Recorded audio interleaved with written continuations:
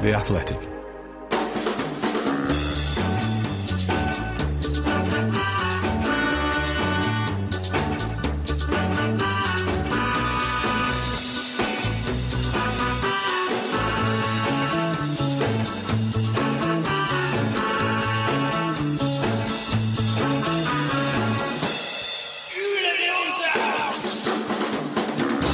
Hello and welcome to From the Rookery, a Watford football podcast about a life following the greatest team in the world, brought to you by The Athletic. My name is John, and on this Sunday morning there is a feeling of jubilation as it has been 91 days since Watford last won. That was 12 matches and 1,080 minutes of not having that final whistle feeling of pure relief. Everything that we felt at Villa Park yesterday as Watford were victors in a 1-0 win over Aston Villa. I'm joined by Jason. Good morning. And Michael. Good morning, good morning, good morning. The feeling today is one of relief. And in fact, I so much celebration, we didn't get to do it. So let's have Christmas over again! It is Merry Christmas, every Watford have won! But listen, Michael, listen! Look to the future now, it's only just begun. Has it only just begun? We do not know. Has this comeback for the Hornets only just begun? Was it Neil Warnock that started having this Christmas party? Bassett. Dave Bassett. Oh, right, Bassett. okay. Yeah. Edit point there, John. We don't want to mention him on such a wonderful day. John, I hope you're not suggesting that Watford wins come just once a year. Oh, no. I hope they don't. I hope there are 5 more. Let's talk about where we started yesterday, Michael. The beginning of the day, or at least the last few podcasts, there was a crying from some places, particularly Adam. We need to be on the front foot. We need to push these things forward. You and DCW, especially on you last week and also in the midweek podcast, you were sort of saying, you understood where Roy was pitching this Watford team for what he had to pick from. You saw that changed 11 from Watford. We had Foster, Kamara, Cathcart, Samir and Kiko in the back four, unchanged. A Cleverley, Loser and Sissoko midfield and up front, trying to get all the goals, was King, Sarr and Dennis. Did that feel like we were going to at least be trying on Saturday when you saw that lineup come out at 2:00? Before we start, I've heard a lot of people say that Watford's win at Aston Villa was a surprise, a shocking result, if you like. I'd like to point out that we have a From the Rookery End predictions game where we predict the score of every single Premier League fixture. Don't really mind which one of you says what it was, but can you remind me what my prediction was for this game? I'll gladly do. You can talk to the player who is currently top of the From the Predictions League, and he will say, "Yes, well done, Mike. You predicted a 1-0 win for Watford. Congratulations." Thank you very much. I look forward to the person in charge of this game confirming what my prize is. But to talk about the game itself, and I still think the terminology you used there, John, is interesting. Is about being on the front foot, and I don't think that's necessarily still the case. I don't think we were on the front foot. I think what we want, or what I want, is for this side to be able to transition from keeping the opposition at bay and then flipping and taking an opportunity. And I think to be able to do that, you have to have a side that's set up in a certain way. You have to be able to create something to win the games, right? The inclusion of Imran Loser, I think, gave me hope. I thought it was going to be interesting to see if how much ground we cede in the middle of midfield with him in there, how much sort of you give up in terms of control is perhaps the wrong word, but just sort of bodies in there defensively. Do we lose a little bit of protection in front of that front four if he comes in trying to be a bit more free-flowing when we have got the ball? So that was exciting, I guess, is in one way, but a bit of trepidation as well. And then, of course, Ismaila Sarr starting, having a full week of training under his belt. Can he translate that wonderful time he'd had with Senegal, that confidence that you would assume he would have picked up being away from the squad and with Senegal winning that first African Cup of Nations for his country?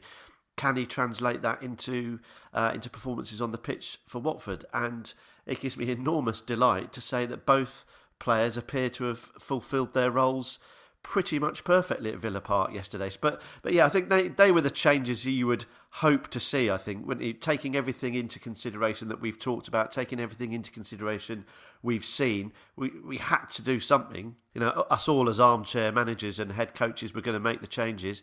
They would be the ones, I assume, that would have been made, and they came off, didn't they? They certainly did. You were saying those two players played very well. Jason, not quite the same outcome when it came to who the BBC Sport website thought were the best players of the game. Yeah, I was quite amused looking at this morning, and clearly, my assumption is that it's sort of some bitter Villa fans have come in and voted for Watford players to be man of the match, because second and third place were Cucho Hernandez and Christian Kabasele. Who was number one? Who's number one? Let's have a guess. So they were in the squad. Oh, they played the full 90 minutes. Oh, okay. Ben Foster. It was Ben Foster, yeah. Ben Foster, who had, one shot to save, I think, all game.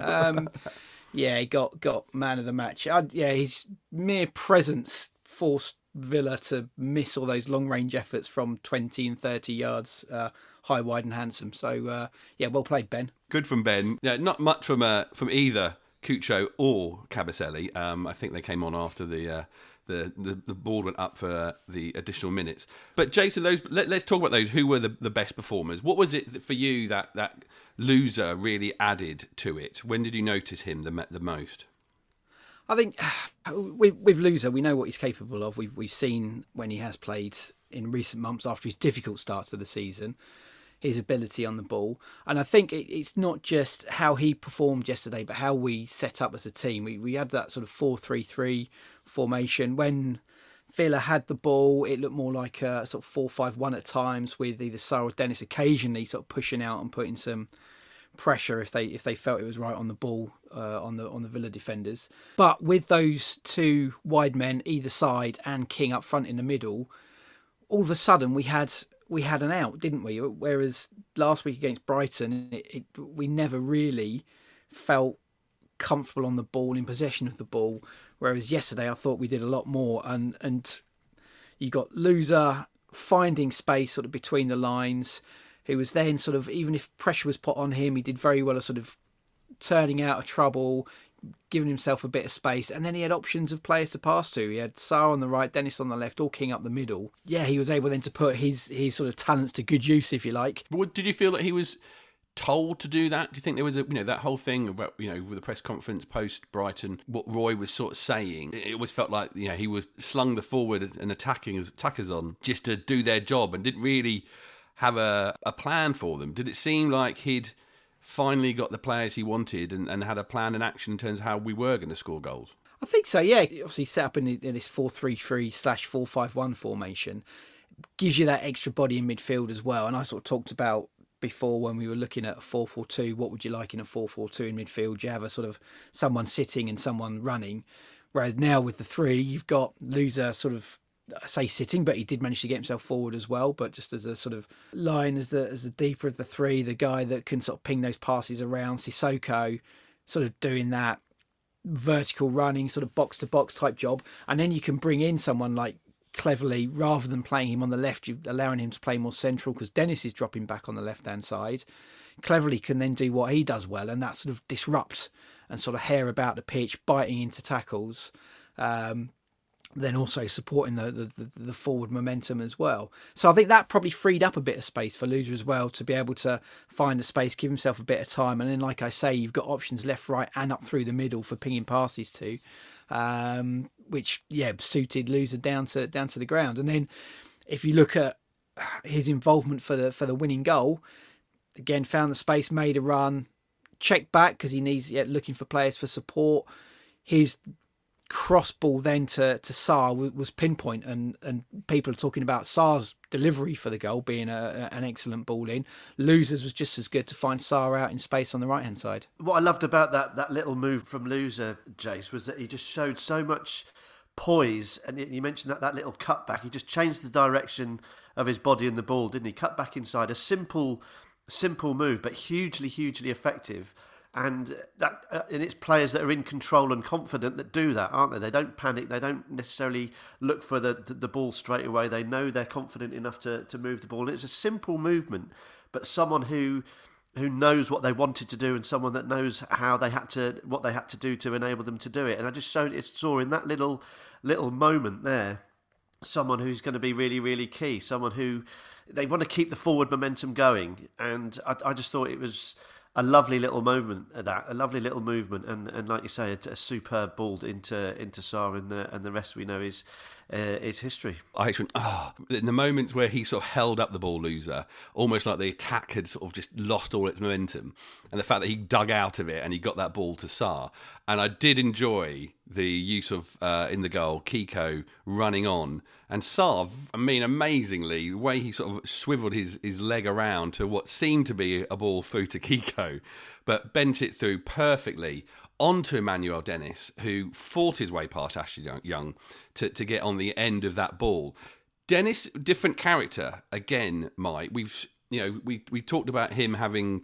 Well, I think I said recently about him having the Igalos about him recently, because he just had to score a goal and not necessarily being part of that attack as a unit. Ismaila Sarr.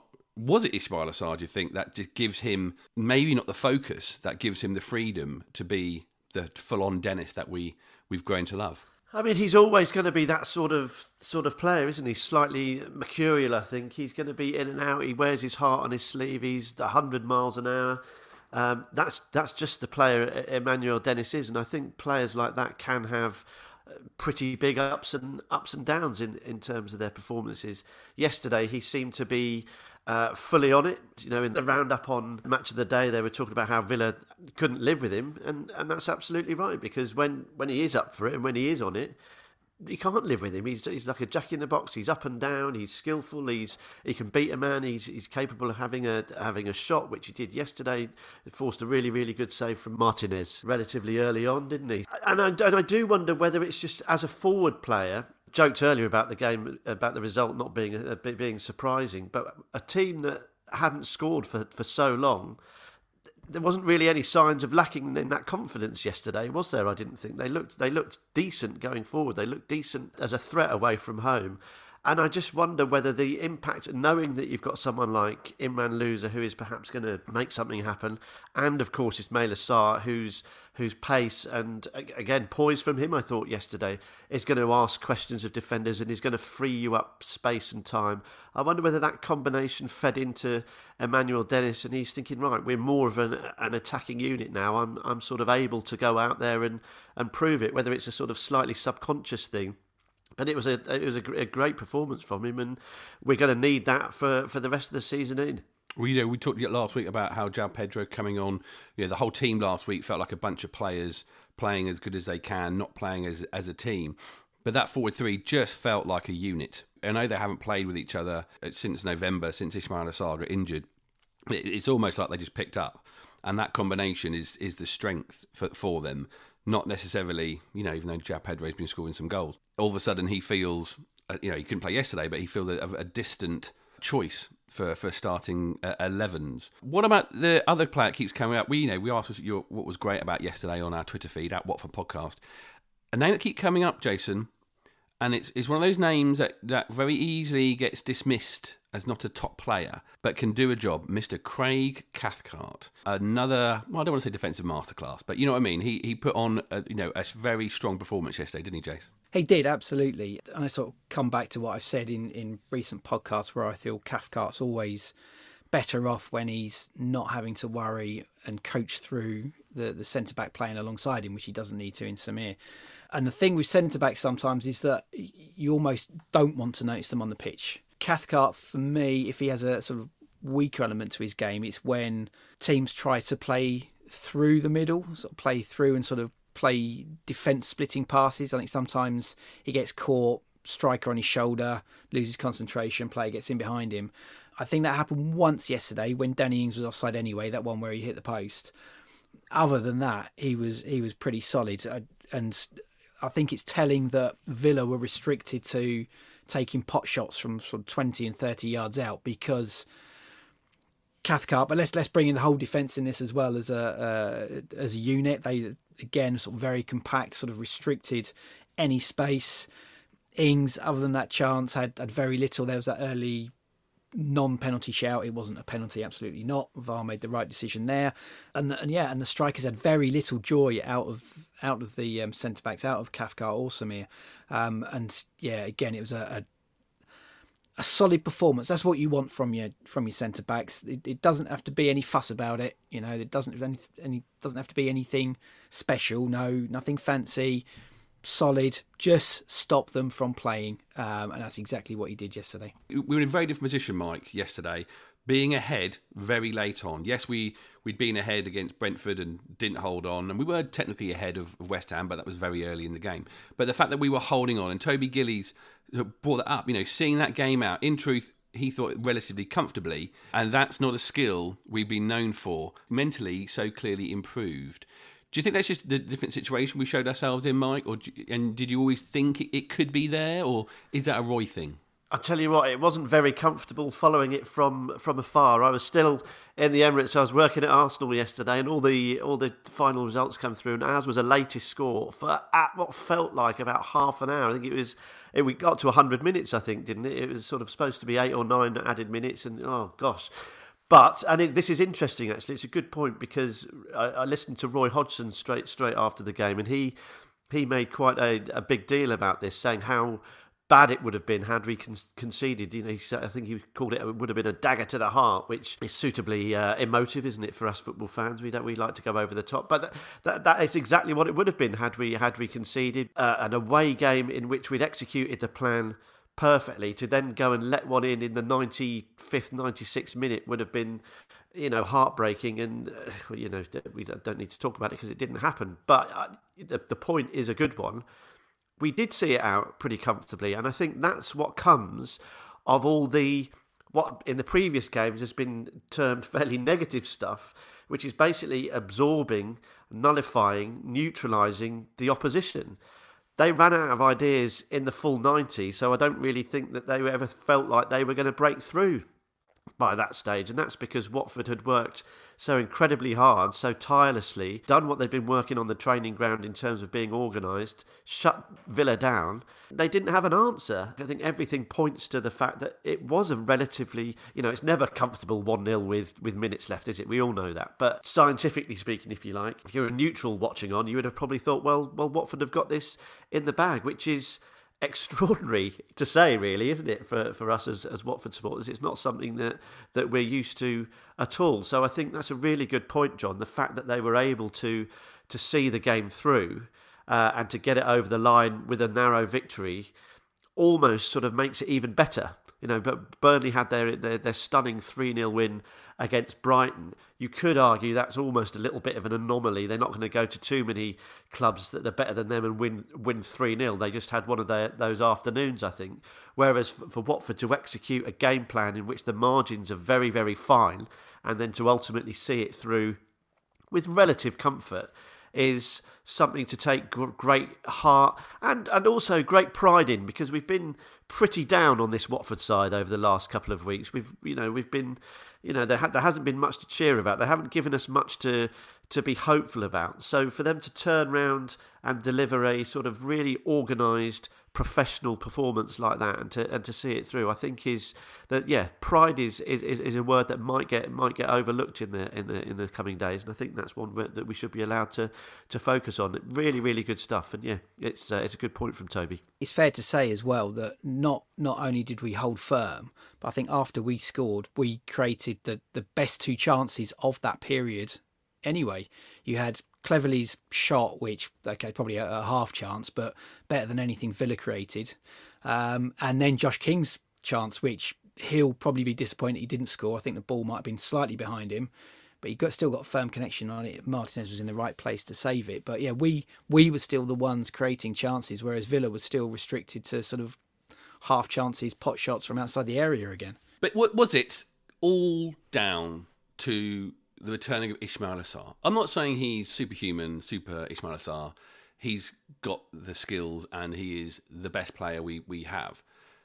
Do you think, though, just having a player of his level around the place. Maybe for someone like Kiko, it's reassurance. Maybe for someone like Dennis, it's the fact that he isn't the focus.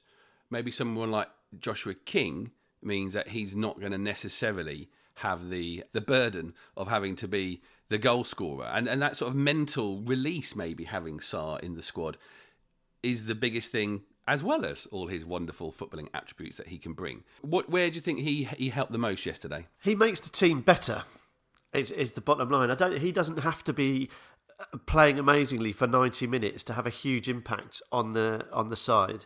Any defence, I've said it before, any defence that looks at Watford's side and sees Ismaila Sarr knows they have to have a plan for him.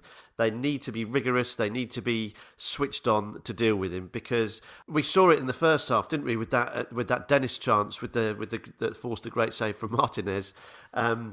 We questioned or wondered or worried what sort of impact his injury was going to have on him, because when you've got explosive pace like Ismaila Sarr, you do worry that a knee injury might impact on that. Well, we saw him break from within his own half, didn't we, down that right flank, left his man for dust, and then unleashed a perfect ball to Emmanuel Dennis to do his thing. So I think that showed exactly what he's capable of: pace, and then the ability to pick a pass. You know, that some people at this level are better with the ball than others.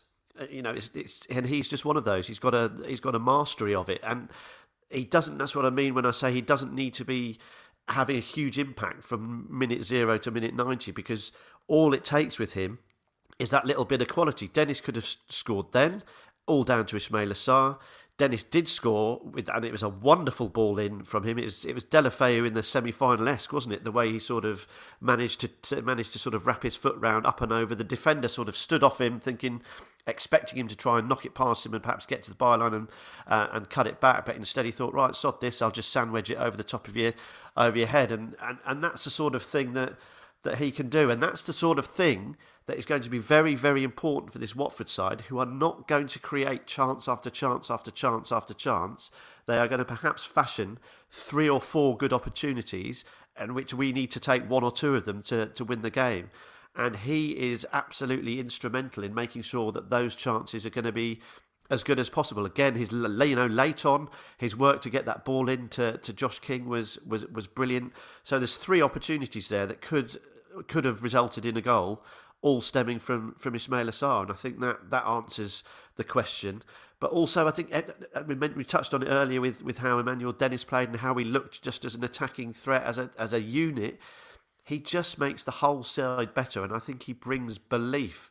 So it's double pronged. It's sort of it's psychological, and and what he actually does on the pitch. So it's a 2-pronged attack when it comes to Ismaila Sarr, I think. You asked a question there, John, about what difference does it bring to the Watford side. I think we should also look at what difference it brought between the two teams yesterday. Talk about Sarr on the right hand side, Dennis on the left hand side, and sort of how it's given us options right across the pitch.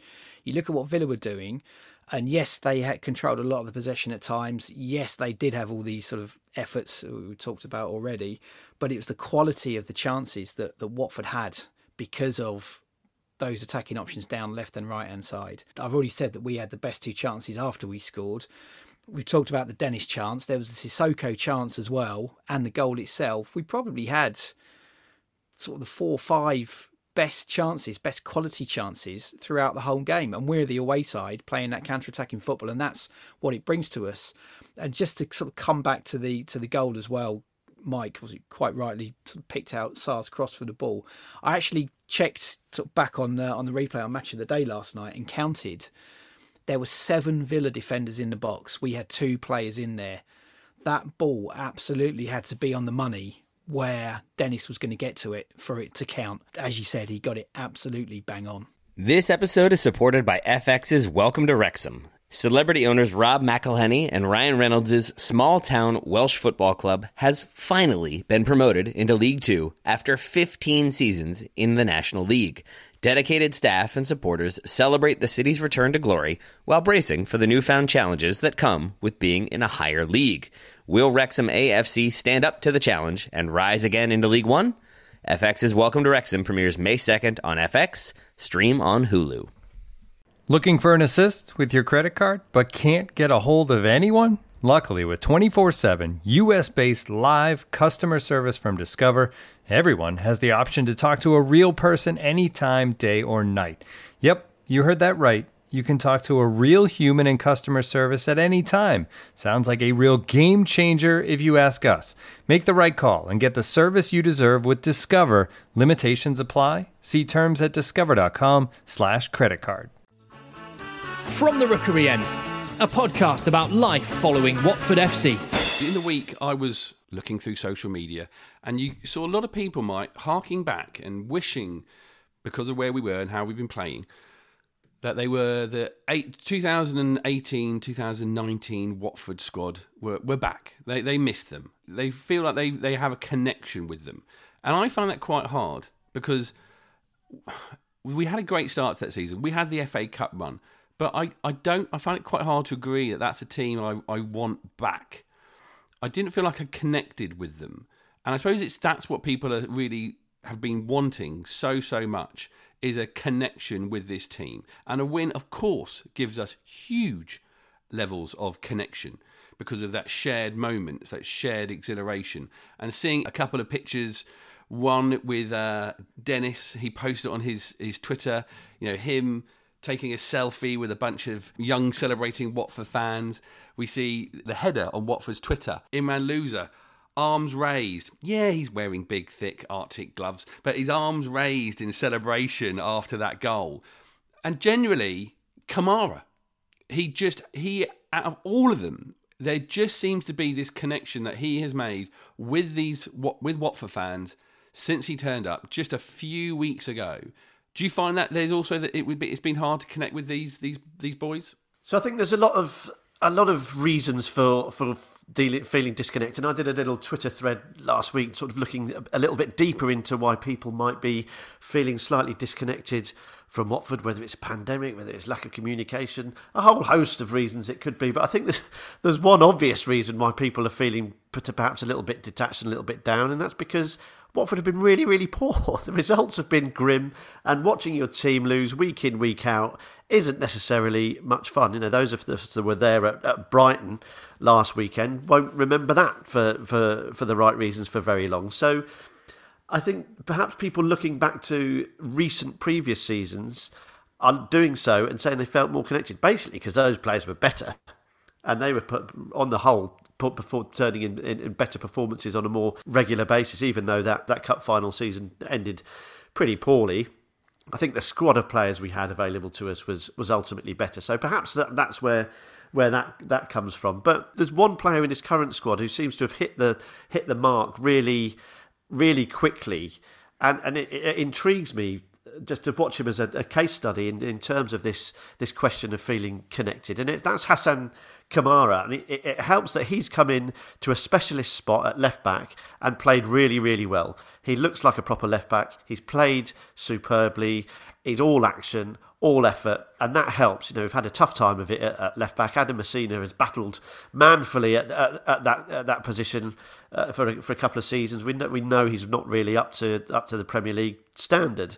Danny Rose has obviously been an issue, and that's a chapter that we're glad has closed. So left back has been an issue. Hassan Kamara has come in and looks like he solved it. So that's a massive tick for him and helps with supporters feeling on board with him. But I think it's more than that, isn't it? It's the way he holds himself, conducts himself, fist bumping the crowd, getting the crowd going, showing some sort of awareness that the crowd are there and the importance they can play actually at the matches. But also he's social as well. Now, players on social media post a lot. Thanks very much for the support. We appreciate you travelling up the motorway to see us in terrible conditions. We could hear you. You're great. Thanks very much. We go again. They're a dime a dozen, those sort of posts. His are slightly different, aren't they? And I think his yesterday was a nice one. This isn't over yet, and a picture of him sort of punching the air. And what it feels like with him is that it's a little bit more humility, perhaps, a little bit more knowing that less is more, perhaps, with those social posts. It feels like it's actually coming from him. Yeah, I think it feels like he is actually talking to us like we're adults, rather than this weird fan person who they think they're talking to. It feels like he's talking to not necessarily us. Adults, in it together as equals, as part of the same team. No, but it's that thing, like sometimes you say those posts, which for me, have no meaning behind them, saying, "Oh, you were great, we could hear you." Like those posts, they mean nothing to me. It's like you've been told to say that. You're just putting something out there to say thank you. But really, everything Kamara's put out there on Twitter feels real.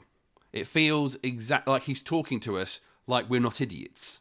I know the others don't talk to us like that necessarily, but it just feels more like, really sorry, we should do better. And this is not over yet. Like I say, they're the things that feel like he's talking to us and he's being honest with us. Jason, what about you? What connects you with a team normally? Maybe not just this team, but normally any Watford team of the past. What is it that you feel a deeper connection with them? I guess what you want to see, I think applies for me, is sort of a bit of fight and a bit of spirit. We're having this conversation not long after the Brighton game last week, when we talked last week about it, how we were quite passive throughout the game. Colin talked about that really well last week, and I think that's where this disconnect sort of has come from. Sort of performances like that. What I'd like to see is that sort of spirit, fight, passion. Easy words to trip off the tongue, but a team that potentially is sort of greater than the sum of its parts. Perhaps they're achieving things that are against the odds. Sometimes they might not. Sometimes that might not be good enough, but at least if you can see that the willing is there, that they are trying at least to get out of a situation, trying to make something happen, then you still have that connect with the side. We've talked recently about Ray Lewington's side when he was manager here previously, and I think that's a good example. We had the terrible financial situation around the club at the time, and we know the steps that the players took to try and help out in that regard. They also had a couple of good runs to both FA Cup and League Cup semi-finals, and that was sort of achieving something that we didn't think was possible with that side. Characters in that side, Jace, as well. Robbo, Dyche, Micah Hyde, Jono, Tommy Smith. Even guys that had come back, that had come sort of from maybe higher up the tree, that sort of had their careers and were maybe towards the end, sort of players like Cox and Ardley, that I certainly felt a connection with those guys as well. You sort of see these guys coming in, maybe you've already seen the best part of their careers, and you think, okay, what are you going to do for Watford? But they didn't sort of tail off. They weren't winding down. They had something about them that wanted to contribute to the cause for Watford. Mike, you said characters there. What do you mean by characters? Do you think there aren't any characters in this team? Are there characters in modern day football? It is an interesting one, isn't it? And footballers are becoming more and more like movie stars. And when we talk about feeling detached from Watford, I often think about, well, God, can you imagine what it must feel like to be a Manchester City fan or a Chelsea fan or a United fan, where really those players they're just so far away from the fan. The chances of ever really interacting with them or feeling like you understand them or know them is so limited, and it's the same to a degree at Watford, but it is different.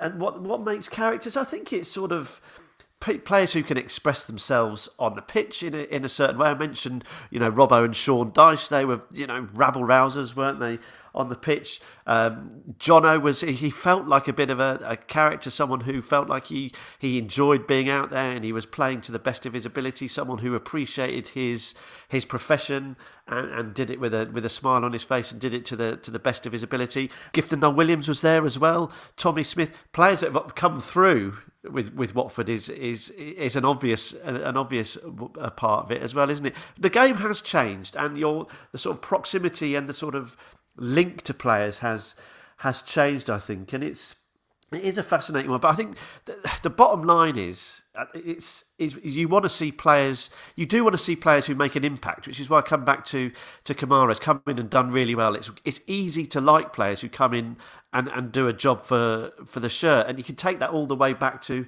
was it 94 when we signed Colin Foster and Tommy Mooney, and even people like Dennis Bailey. Dennis Bailey didn't go on to have a hugely successful career with Watford, but he came in, made an impact, was a bit of a cult hero for a couple of games, scored some important goals in a relegation threatened campaign, and you link to these guys straight away because you feel like you're in the trenches with them. You feel like you're standing shoulder to shoulder with them because they are evidently going out there and giving it all for the shirt and having having an impact. So I dare say there's a lot of people waking up this morning feeling a little bit better about life and a little bit more connected because Watford have gone on the road, worked hard, dug in, and got the result. There's a whole load of things that feed into it, but I think ultimately results and looking like you're doing your very, very best is probably the biggest contributing factor. And also, I think, perhaps in terms of the team that I felt most connected to, I wonder if it's the first team you see. Well, I think you can't have them. You're not allowed to have the first team because they're your first team. They are your genuine heroes. Yeah. And almost like you know, even though watching some of the reviews of the season, looking back at those, still the first Watford team I saw in the mid to late 80s, they're just special. Then I don't think we're allowed to include them as the team we connected with the most. Of course, they are the team we connected with the most because they were the one that made us connect with Watford Football Club. What apart from that very early on, any teams of recent years? Jason's mentioned that 2002, 2003 team. What about you, Mike? Which teams do you like to connect with? Have you connected with? I love that. So I love that team, that Colin Foster, Tommy Mooney, that side that in the middle of the 90s when we pulled off that escape with that performance away at Peterborough, that famous 4-3. I loved that side. It felt like we were kind of bolted together, but managed to come through it. On the other end of the spectrum, that the years where we had double promotions, it sounds obvious, but that was a great side. Again, it's sort of people like Jono in that side, 97, 98, then 98, 99 when we went up again. That was good. But perhaps more recently, that first Premier League side under the Pozzos, I like them. They were a little bit of a disparate mix, weren't they? We had players like Alan Neom who came in and did a job. We had Igalo who we didn't know if they were going to be able to do it in the Premier League, and really that was the making of Troy, I think, in a way that season, because it finally made it to the Premier League with Watford, and him and Igalo had that incredible season, didn't they? The first year they scored so many goals between them, and I think we upset a lot of people that year. A lot of people expected Watford to go straight back down, especially having changed the manager, the head coach in the summer, got rid of Slav who'd got us up, brought in Kike, and I thought that team was a real hard-working side that set the groundwork for some real fun in the coming years. And I just quite like the fact that it was, going back to what Jason said, greater than the sum of its parts, and there's something really to cherish about that, I think. I think the first Pozzo era team of 2012, 2013, because it was almost like we were all on this unknown journey together, and it all just started working out well, and to the point where we were disappointed, of course, but we weren't head in our hands, the world is ending, when we lost that playoff final to Crystal Palace. The other team I really, really liked, the team you mentioned earlier, Mike, about the 99-2000 promotion team, or the team that was in the Premier League, because of what we'd gone through with them, and they'd shown us in those double promotions, even though they were a worse team of players in many ways in terms of their ability than we have today, we were so much more forgiving of when things weren't going quite right in the Premier League because we had that connection with them. And I think in some ways these last couple of months, those 3 months that we've had since our last win, there was a time there where we didn't know these people, we had no connection with them, and so we weren't necessarily as forgiving of them when things weren't going quite right. But we are going to be playing Crystal Palace, and this is the team that we now have, and we are building this connection with them. We're not going to see much change, are we, Michael, from Roy? You wouldn't have thought so. No, we know what we're going to get from Roy. He's shown that it can work, and the fact of the matter is, Watford have to win the match. There's no two ways about it. Obviously, we're waking up to, we're recording on Sunday and feeling a lot better. We've won our first game in a long, long time. We've scored our first goal in a long, long time, so we're feeling great about it. But one of the other things that Roy said post-match was, we can't get carried away. We can't let it distract from the fact we still have an incredibly difficult job of work to do if we're going to get close to staying up, really. The next key component of that is beating Palace. I don't think there's any ifs, any buts.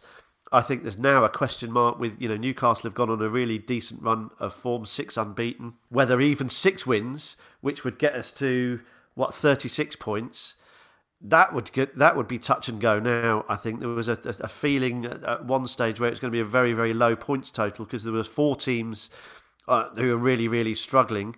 there's a couple of teams sort of heading back down towards the pack, but they've got so many more points in the bank that it's going to be difficult to turn it around. So even 6 wins is going to be very, very tight, I think. And if we don't beat Crystal Palace, we're then away at United, home to Arsenal, away at Wolves. It's a massively tricky run, isn't it? So we have to follow it up. This is where Watford have struggled previously and struggled this season. They haven't been able to back up their decent results and decent performances with good games in the following fixture. There is absolutely no doubt in my mind that they have to win this if we're going to be serious about mounting anything approaching a survival bid. So it will be tight, it will be cagey. There will be absolutely no doubt in my mind that Watford will be set up very, very difficult to beat. Crystal Palace will know what's about to face them, of course, because they were managed by Roy Hodgson previously. So they'll be no strangers to that. There'll be a little bit of edge to it, of course. Will Hughes is coming back. There's a bit of spice between Watford and Crystal Palace supporters. There's no love lost at all. So hopefully, with that in mind, and on the back of a really, really good win at Villa Park, Watford supporters can go to Vicarage Road and really get involved in this match and try and make the atmosphere a really, really good one. Spur them on from minute one. I know that's what everyone plans to do and wants to do. But if we can make it a good atmosphere, let the players know we're behind them, and hopefully they can deliver. Because I've got to say it again, they have to. It's anything other than 3 points. In reality, in my mind, is pretty useless. Jason, are you looking forward to it? It feels like it's going to be a big game just because of everything Mike's mentioned there. It'll be different atmosphere compared to the Brighton game. Yeah, absolutely. As Mike said, we've got a bit of a thing with Palace, haven't we, over recent years, sort of starting from the Holloway era and the playoff final under the first season of the Pozzos. And Palace will be nervous. They're on a poor run at the moment. They've been struggling to pick up points recently, and they know that if we beat them on Wednesday, that could sort of really start to suck them into the mix a little bit. We're sort of talking about these teams that are dropping in. Everton and Leeds will be feeling nervous because they're being sort of drawn in with Newcastle winning. If we can sort of close that gap between the bottom 3 and the teams that now Newcastle are a part of, that sort of brings all these teams back into the mix. I mentioned on our WhatsApp group yesterday, and admonished myself straight away for saying that Brentford are only 6 points ahead and we've got 2 games in hand on them. But you look at the Crystal Palace are only a couple of points ahead of them. And then you've got Villa and Leicester.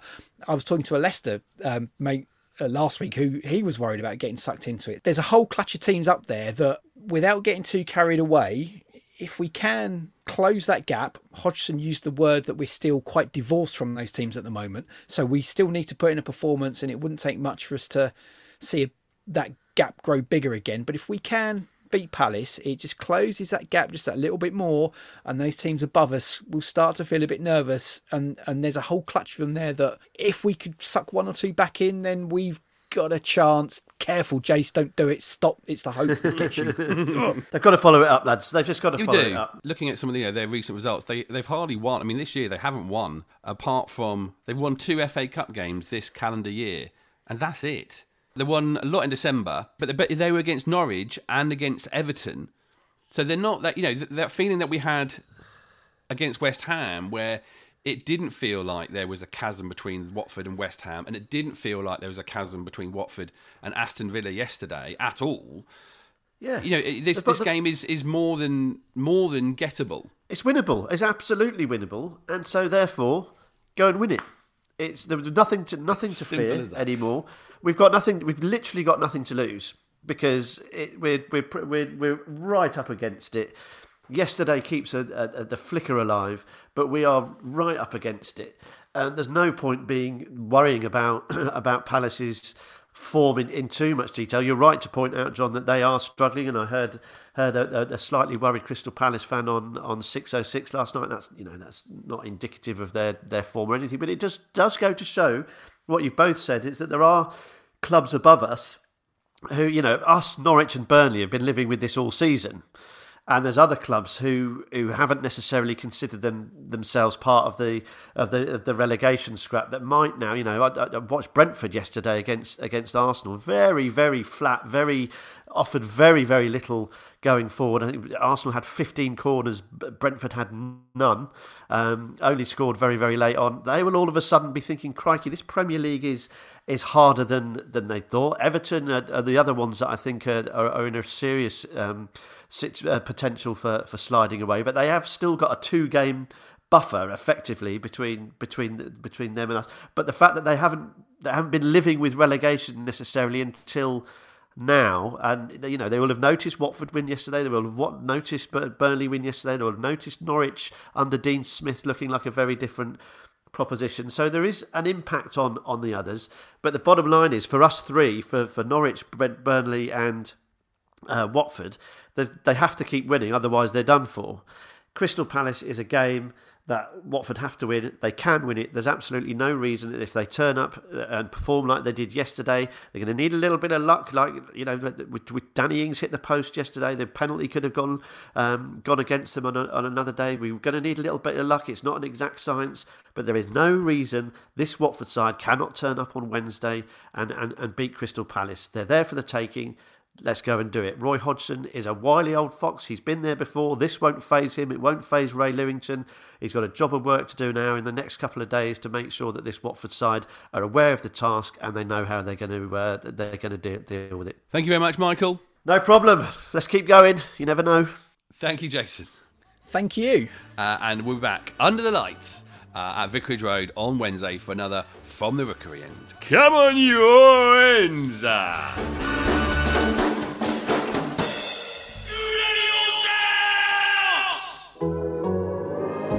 The Athletic.